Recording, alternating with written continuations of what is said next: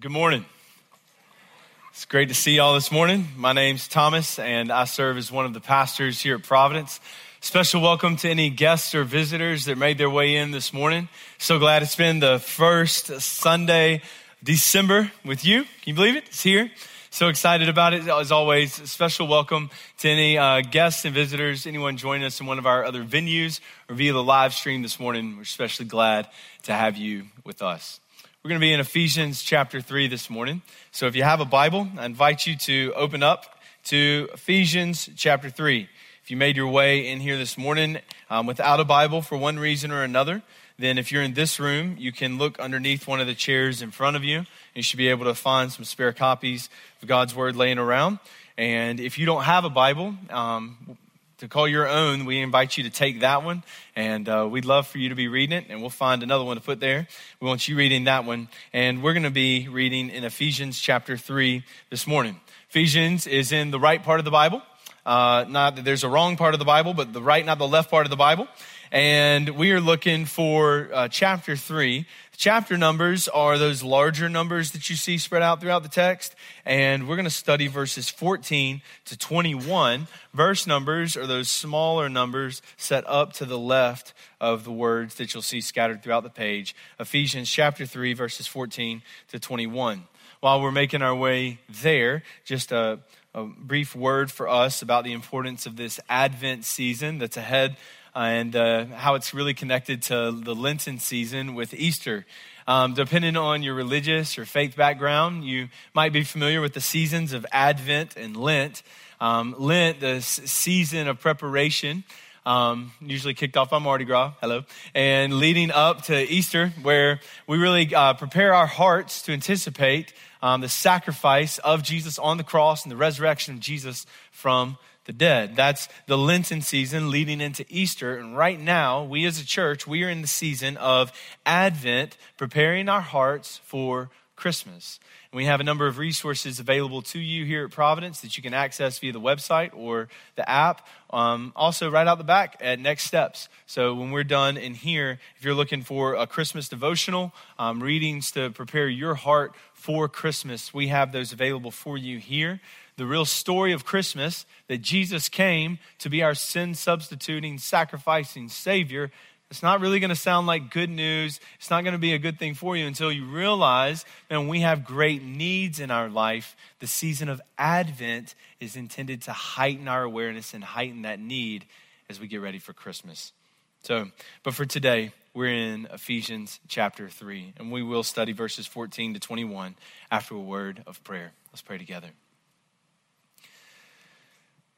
Father in heaven, we together as God's people, we ask that you would strengthen our hearts and you would expand our minds so the things we know about you can become living realities in us. Father, we also pray for any man or any woman here this morning or a part of this message somehow that does not know you in a saving way. They haven't put their faith in you. They don't have the corresponding joy in their life. Father, we pray that you would grant the gift of faith and courage for people to put their faith in you today. So, Father, we pray that you'd strengthen your church, and we pray that you would save people who are close. We ask for it in Jesus' name. Amen. Ephesians chapter 3, verse 14. I'll read. You follow along. Here we go. For this reason, I bow my knees before the Father, from whom every family in heaven and on earth is named, that according to the riches of his glory, he may grant you to be strengthened with power through his Spirit in your inner being, so that Christ may dwell in your hearts through faith, and that you, being rooted and grounded in love, may have strength to comprehend with all the saints what is the breadth and length and height and depth, and to know the love of Christ that surpasses knowledge, that you may be filled with all the fullness of God. Now to him who is able to do far more abundantly than all we ask or think, according to the power at work within us, to him be glory in the church and in Christ Jesus throughout all generations, forever and ever. Amen. The author of what we're reading this morning is a man named Paul. He is writing to a group of people living in the ancient city of Ephesus. He is writing to them to help them figure out what does it mean for them to live as God's people in an increasingly secularized culture. He just unpacked 3 chapters of incredible teaching, this theology that really works out. What does it mean for us to be in a relationship with God? What has God done to get to us, and what is God still doing in the world?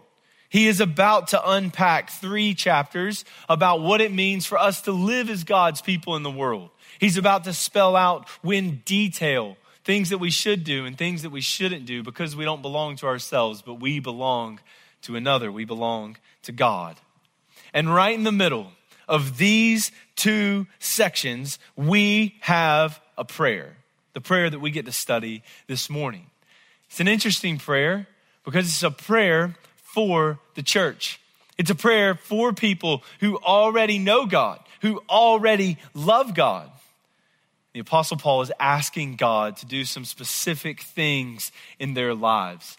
Among these things, just 1 or 2 we could look at as we get a frame around what we're looking at this morning. Chapter 3, verses 16 and 17. There are 2 words referring to rooting and the founding of the church. God's people must have roots that sink down. And he's talking to the church. He's like, listen, everything we've just talked about, this is like the foundation of an incredible building. Can we think of a foundation of a skyscraper? This is actually one that's being built in the city of Toronto, where we have a church plant and we visit multiple times. I'll be taking a group of college students up here later on in March. This is a building that's going to be called 1 Bloor Street. You see this massive foundation going deep into the earth. And this is a lot of Paul's picture for what's just happened for 3 chapters. He's saying, listen, I need you to be rooted, church. I want you to be rooted. I want you to have a deep substructure that a lot of time went into it. A lot of energy and effort has gone into it. You're not going to be able to see it from the top. But man, when those storms come, when life continues to wear and tear on the facility, you will be glad that you spent time establishing yourself. You'll be rooted and grounded. A lot goes into the foundation. A lot has gone into the 3 chapters that Paul just took us through. And now we find ourselves listening to the pastor, theologian, church planter man, Paul, praying for the church. And throughout the Bible, people usually pray standing up, but here there's something about the intensity of this prayer that warrants Paul to kneel down. Even when Jesus would talk about prayer and teach about praying, he was assuming that people would stand. But here, there's something about this prayer where Paul chooses to kneel. Paul kneels in order to pray that God's people would really get what follows. Paul could have prayed for anything for the lives of the church in Ephesus. We could pray for anything for our lives here at Providence. And if you're like me, when you read this prayer, there's something about it that maybe it just doesn't connect with what you thought was going to be prayed for. Because if you're like me, you think your biggest problems are financial. You think your biggest problems are relational or maybe physical. But here we learn that our biggest problem, our biggest need as a Christian is spiritual. Paul says, this is what you need. I could pray for anything for you, but I'm going to pray this for you. Because if you have the content of this prayer at work in your life, then you can face any of those other things with confidence. And this prayer teaches us so much. It teaches us about God, it teaches us about ourselves, and it teaches us what it means for us to be God's people in this world. So holding to those ideas as our outline, let's just walk through this. The first thing I want you to see is this: God can give Christians a full experience of salvation. These things that Paul is asking for here are all tied to and they're connected in our salvation. If I could just clarify and zone in really specifically on just a few people I intend to speak to today.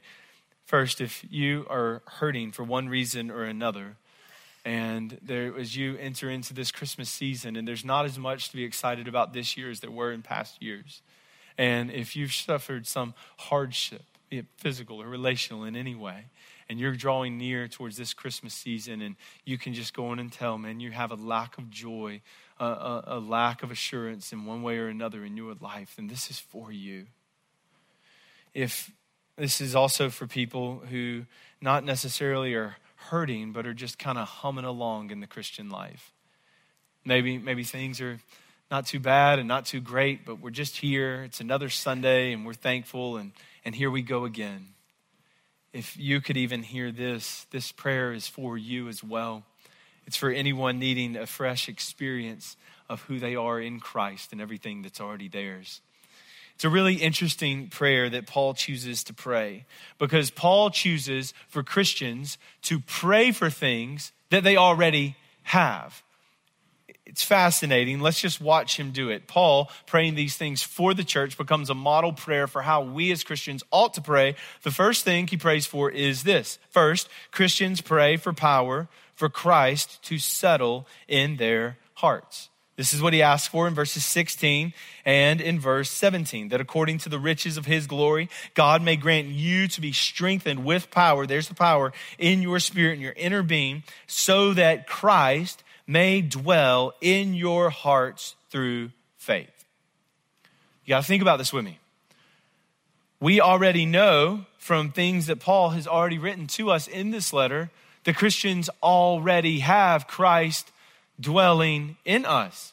Do you remember chapter 2, verse 22? We learned that Christ is already dwelling in Christians. He's already in the church. But here's the prayer, that Christians would have power for Christ to settle down in our hearts. Here's the second thing he asked for.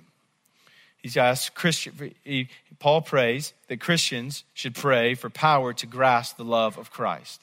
This is what he asked for in verses 18 and 19, that you would have strength to comprehend with all the saints what is the breadth and length and height and depth, and to know the love of Christ that surpasses knowledge, and that you may be filled with the fullness of God. So here's the prayer, that you would have power, so that you would have power to grasp or to know the love of Christ. But this is what's interesting. In 1 John chapter 3, we learn that you're not a Christian unless you know the love of Christ. So Christians already know the love of Christ. Christians already know what it means to be loved by Jesus. But here's the prayer. I pray that you would have the power to grasp that very love. So this is a knowledge that surpasses understanding. It's leading us towards experience, and we'll talk about that in just a moment. Here's the third thing that Paul prays for the church, and as a model that we ought to pray as well. Christians pray for power to be filled with the fullness of God. You see this in verse 19 down to verse 20. This is the end. And to know the love of Christ that surpasses knowledge, that you may, so this is the payoff, be filled with the fullness of God.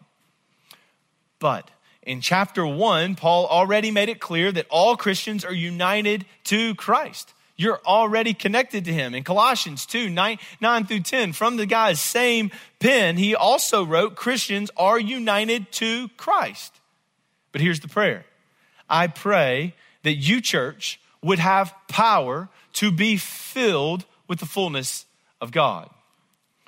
And once you get this, once you see what he's doing, a number of questions begin to come up. First, why is Paul asking God to give his people these things that God has already given to his people? Another question is, why is Paul telling the church who have these things to go out and to go get these things? And once you see what's going on here, the implications are enormous.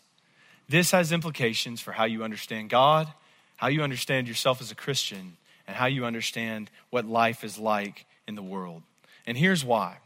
When we see what's going on here, it can change everything. And what I need you to see is this. It's one thing to believe in and to know about the love of Jesus. It is another thing to experience and to walk in the love of Jesus. Paul is focused on an experience of Christ in your innermost being. This doesn't disparage knowledge. Knowledge is actually foundational for this taking place. But that knowledge must be activated. It must be released in the Christian life. It's one thing to have ideas about God. It's another thing to have a relationship with God. It's one thing for in your life with Jesus to have seasons of following him and trusting him in, depending on him. And then have seasons where we get a little numb, we get a little calloused, and we start to drift. We need those truths to become activated in us again, to wake us up, to vivify us, and bring us back into a deeper relationship and dependence on Jesus. It's one thing to have these things. It's another thing to experience these things. So to illustrate, imagine that you once had a relative give you a large sum of money. And this relative loved you so much that this relative went ahead and invested it for you in the best products that were out there. And one day you actually fell on hard times. There was something about your life to where you were growing spiritually cold. You were growing spiritually hungry. You were in a time of great need. And you needed incredible resource.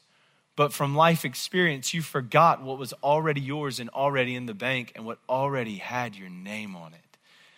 But you, because you forgot what was rightfully yours, you lived your life in hunger and in cold and poverty and in need, when all the while you possessed tremendous resources that you never went to the bank to claim as yours and to have activated in your life through prayer. That's the idea that's being talked about here. To say it another way, there are two ways to know that honey is sweet. You can know with the mind and rationality. You can also know with your tongue and sensation. The psalmist says, taste and see that the Lord is good. It's possible to know things without being moved by them. It's also possible to know some things about God rationally, but not relationally. And that's the idea that we're talking about here. And in summary of this point, this is so important for us, church, because it is possible for us to miss the very things we have. Christians are prone to live lives of phoniness. We together, you and me both, we are prone to live lives of shallowness and hollowness. And this prayer is aimed at activating things that are already true in the life of a Christian, so they'll make their way into the heart, and it'll vivify the Christian life. And it'll give your relationship with God a living and active dynamic where there's a sense to it where you might even feel like you're saved all over again. But all that's really happening there for the Christian is actually finally living consistent with who they really are. Now, for this to happen, God has to overcome a number of things in the life of a Christian. And that's the second thing I want you to see. God can overcome our weaknesses. Not just is this good news that God can give Christians a full experience of the salvation that's theirs. To do this, God must then overcome a number of weaknesses that we have. So let's review the prayer again. This prayer is for the church, and it's for power in three ways. For Christ to settle in our hearts. Our hearts are super important. Our hearts are the control center of reality. Whatever foundational beliefs or faith assumptions we have are housed in the heart, and it impacts everything else. And the prayer for the church is that Christ, who already dwells in the heart, it's actually a different word than dwell. It's that Christ would settle in your hearts. Church, how many of us have Christ actually dwelling in us, but we haven't given ourselves to the obedience of faith and grasping the grace that he extends for Christ to actually settle in us? Second thing, he's praying for power to grasp the love of Christ. His love is limitless. The author of Hebrews in chapter 2 tells us we actually don't drift towards the love of Christ. We actually drift away from it, even as the church, even as Christians, people who've been redeemed. Also, we're being prayed for right here to have power to be filled with the fullness of God. In the New Testament, fullness of God refers to a fullness of life. So you know you've actually experienced God. When you meditate on Christ and you think about who he is, you know you've experienced him if it shows up in how you're living your life. And from that prayer, we see at least three things about you and me that God's got to overcome for this to happen. And the first one is this. First, our redeemed hearts need to be strengthened.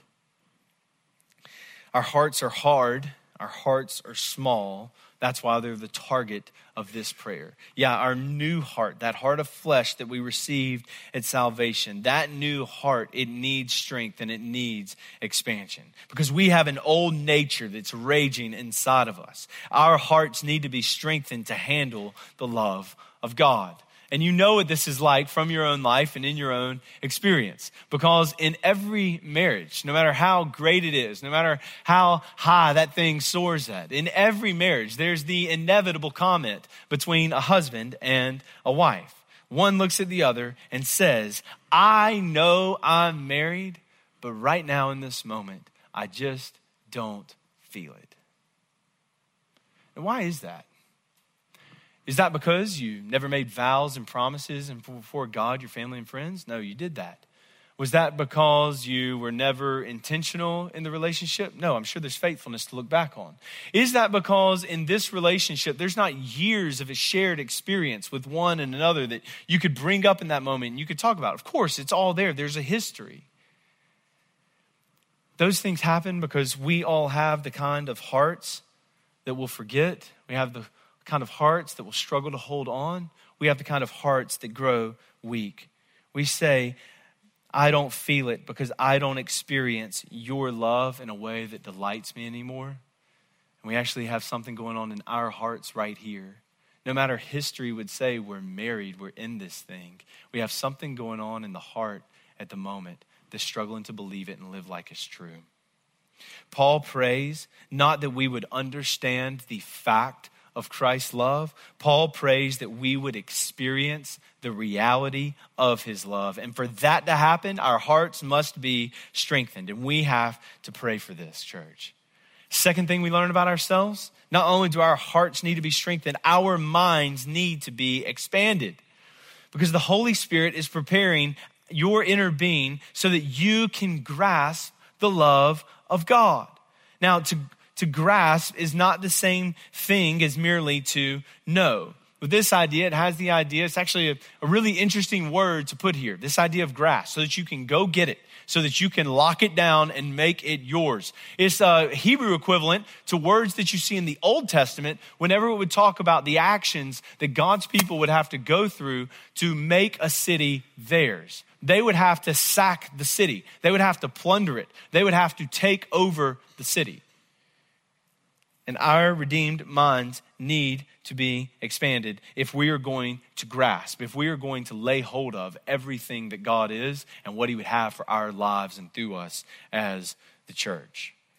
For that to happen, not only must our hearts be strengthened, but our minds must be expanded. Because God must come in and sensitize our hearts and our minds to truth so that we can have the kind of hearts and minds that can capture it.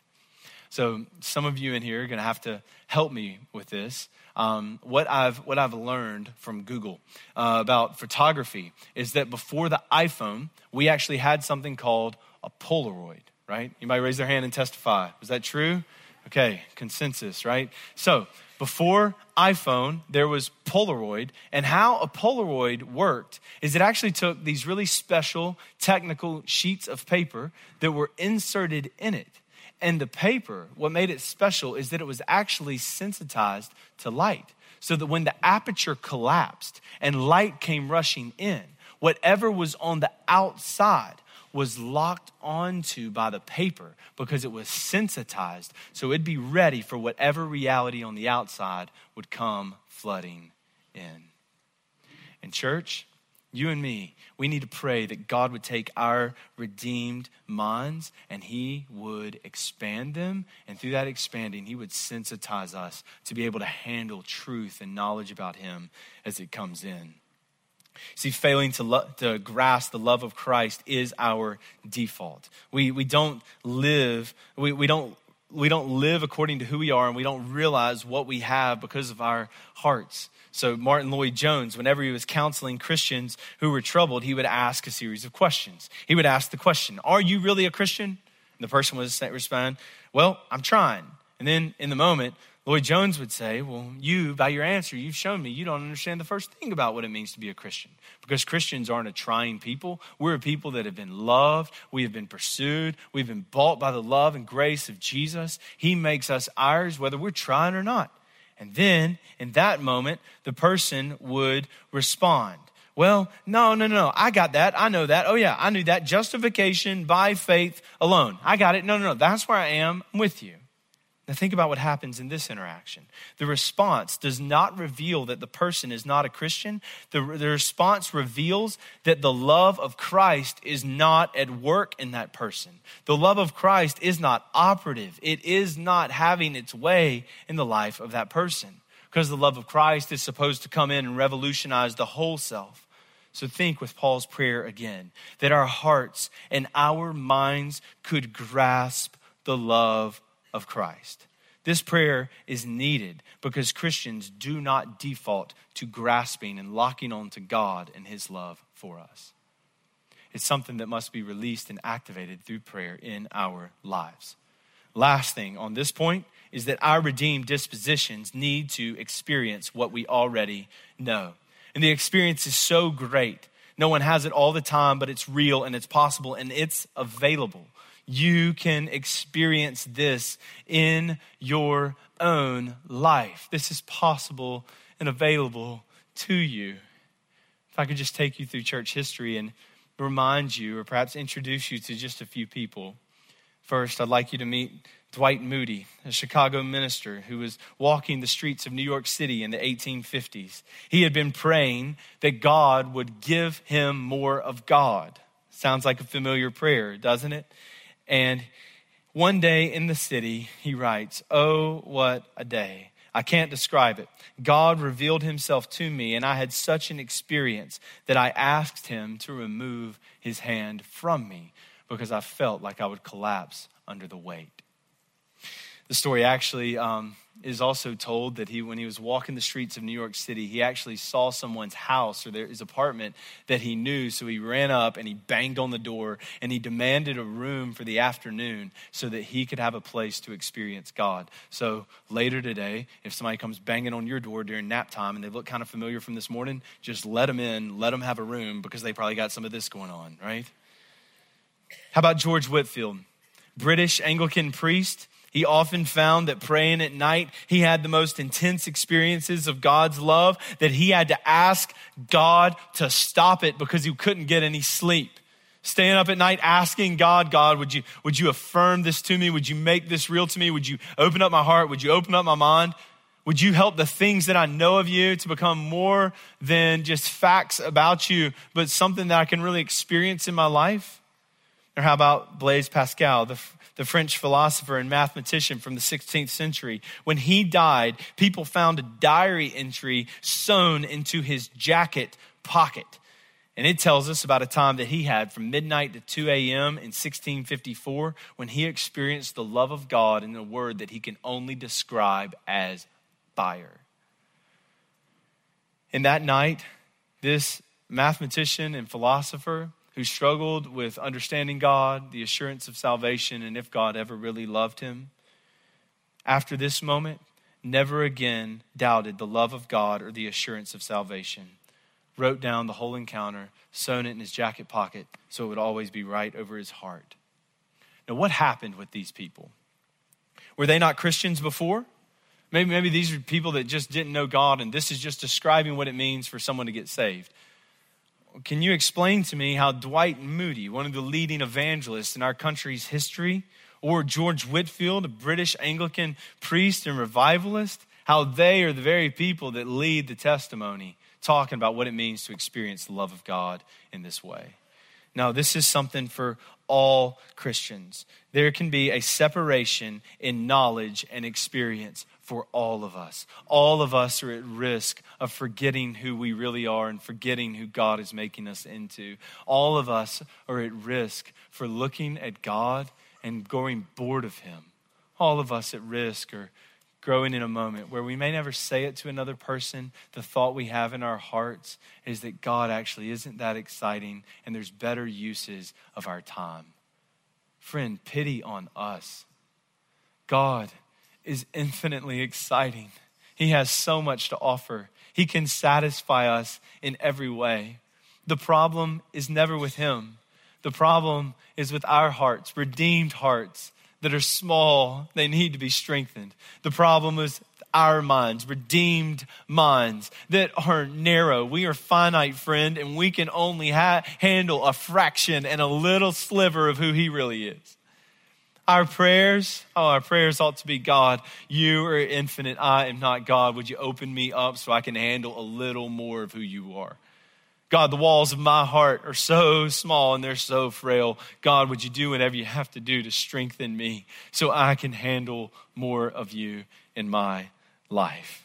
No, these people, they were actually all saved as far as we know. Maybe Blaze, he can be a bit sketch, let's be honest. But with invited prayer, God activated truths in their lives at an experiential level. They began to live who they really were. They began to be in reality who they already were positionally before God in truth. This experience of God is for everybody. It's for people of different cultures, of different temperaments, living in different times. We are all at risk of not embracing everything that is natural, that is already ours because of Christ. So Christian, you have so much available to you. Are you drawing on it or not? We remember this is a prayer for the church. Paul doesn't ask for anything related to their physical circumstances. He asks for spiritual realities in their lives. So before this kind of a message and this kind of a prayer could ever have a hint of having anything to do with being a prosperity gospel or a prosperity idea, we recognize that all of these things are spiritual and they supersede all of our other needs in the world. And if we have these spiritual truths at work within us, then everything we face relationally or physically or socially in our lives, we can make it through it all. That's why this prayer falls between the teaching and the encouraging to action. The focus here is on God and what God can do in our lives. Even after salvation, church, we continue to need the intervening grace of God. And God can provide us the power to grasp the love of Christ. And if, church, we do grasp the love of Christ, then the third thing is true, and that's this, that God can then do more than we could ever dream. Now, friends, this is only something that's available to the church. It's only something that's available to people that have looked to Jesus and seen his offer of salvation as beautiful, and they're banking their lives on him in faith, and they've surrendered themselves to what it means to be his people, and they're following him and obeying him with everything they have. This is something given to the church. And if we could notice in verse 20, it says, so that we, more than we could ever dream, we need to know that knowing God is a community project. John Stott once observed, it takes the whole people of God to know the whole love of God. So if you really want to know God, you will really get involved in biblical community and you'll become part of a church. And we know if we do this, he is able to do more in our lives and through our situations and circumstances going ahead. Because he's already done more than we ever really can comprehend on the cross. As he sent Christ to be the Savior of the world. As all the sins of the whole world were heaped upon him. And he willfully died as a sin substitute and a penalty and a payment for them all. Oh, he's accomplished more in that than we'll ever really know. So looking back on that with faith and confidence, we're able to then look ahead and trust he can work through me in ways I may never guess as well. So don't underestimate the importance of what can happen through a husband continuing to be faithful to a wife. He can do more in that than you could ever dream. Don't underestimate the importance of what could happen as you step out in faith to share a word of scripture with somebody, or to share your story with somebody, or to call someone to go to repent in faith. Never underestimate what can happen as you give your time and you give your energy to go to an unreached place in the world where people don't know about Jesus. Don't underestimate what our God, with everything he's already done for us, what he can do in a week, what he can do in a moment, what he can do with a single prayer. These are the truths. And here's a few ways we live this out over the next week. First, let's honor the giver and give ourselves to prayer. because God can do all of these things. Do you see it? The emphasis time and time again is on God and what he's capable of doing in our lives. Our prayers don't have to be long. They don't have to be short. The way I like to think of prayer, though I'm not perfect with this, is one man once said, I rarely pray for more than 2 minutes, but I rarely go more than 2 minutes without praying. When prayer ever feels complicated or we never really seem to get the words right or know how to connect to God in this way, it means we've lost the sense of what prayer actually is. Prayer is similar to thinking of a father who loves to hear the sound of his children come running to him at the end of a day when he finally gets home from the work. That sound of little feet pitter-pattering through the house and toys and things being thrown every way because the children are eager to connect with the Father again. That's God's heart towards us when we come to him in prayer. Second, let's trust Christ and experience him anew. Aren't you glad that all of this is ours because he gives to us according to the riches of his glory? He doesn't give to us out of the riches of his glory, but according to the riches of his glory. Imagine a billionaire was going to give you some money out of his riches. If that billionaire was going to give to you out of his riches, he may choose to only give to you $10 because that giving actually depletes who he is. But God doesn't treat us like that. God is the spiritual billionaire, where God doesn't give to us out of who he is, where that giving actually depletes who he is. God gives to us according to who he is. So he can manage to shove out millions upon millions upon millions of spiritual blessings upon his people. So let's trust Christ. Let's trust him. Let's trust him. If you've never trusted him before, let's trust him right now in this moment. Let's trust him, Christians, again, in faith in this moment to experience the life that we have with him anew. Because we can't deplete him. You can't exhaust him. You can't wear him down and you can't wear him out because he loves to hear his children come to him in prayer. And last, let's ask God to strengthen us to experience more of him. God will move in our hearts as we meditate on the love of Christ. We have weaknesses that we need God to overcome. And lo and behold, in this moment, at the end of Ephesians chapter 3, you see divine sovereignty and human responsibility working together. You have things that are true of you that are only true of you because God has acted towards you in sovereign love. He saved you when you were an enemy. He saved you when you were far away. He's given you his name. He's given you his title. He loves you so much. And here we are being told to go out there and to grasp and to take hold of with the hands of faith those very things that are already true of us in our lives. Here we are, seeing divine sovereignty and human responsibility working together. We call on God in prayer, which is a means that he's only established for us. God gives to us according to his riches. We reach out and grasp it with the needy hands of faith. And God works in this to accomplish more in the world than we could ever dream. And if we get to the end of this, and if you find yourself at a moment where you trust God more right now than you did 30 minutes ago, take heart. And as we get to the end of this, and you find yourself desiring for those things that you know about God with your mind to become living and active realities for you that change the way you live in your heart. If we get to the end of this, and you find yourself thinking, man, like I want that kind of life. I want that kind of an experience with God. Then take heart, my friend, because Jesus is very close. His grace is already at work and he is drawing you in. Now, in addition to a sermon about God, we all also get to enjoy the Lord's Supper where we get to literally taste his goodness towards us. So if I could invite our deacons and leaders to head to the back of the house, share just a few words with you that really set up the moment that we're in together.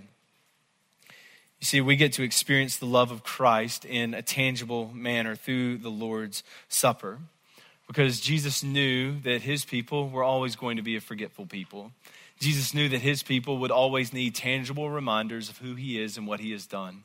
That's why Jesus has illustrated his love towards us with far more than just a book for us to have and read about and hope that works.